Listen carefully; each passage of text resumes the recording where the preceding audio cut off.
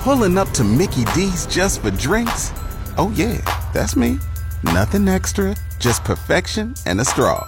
Coming in hot for the coldest cups on the block. Because there are drinks.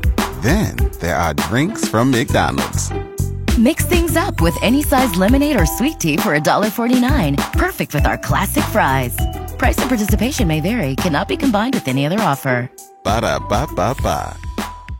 The Locker Room presents The Grant Report for JT's Bar and Grill, where good people come to enjoy the best food and drinks with other good people.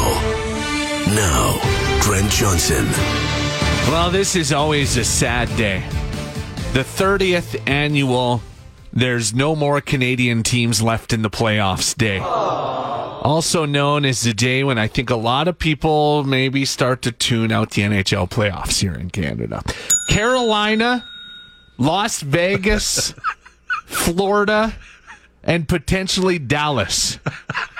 All teams from your typical hockey markets. That's who we got left. You know, places where you'd expect to find people enjoying ice hockey. Carolina, Las Vegas, Florida, and maybe Texas.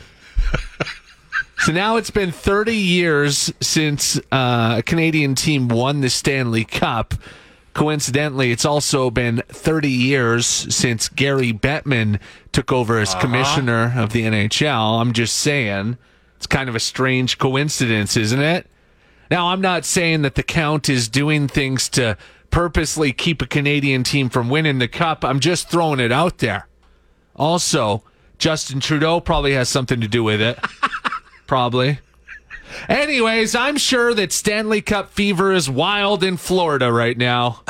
The Panthers have sold like 15 jerseys since eliminating the Leafs, so enjoy. And for the Oilers, well, maybe next year. The Grant Report is brought to you by our Decades of Disappointment line of T-shirts. We've got them for both Leaf and Oiler fans. Text us now to get yours.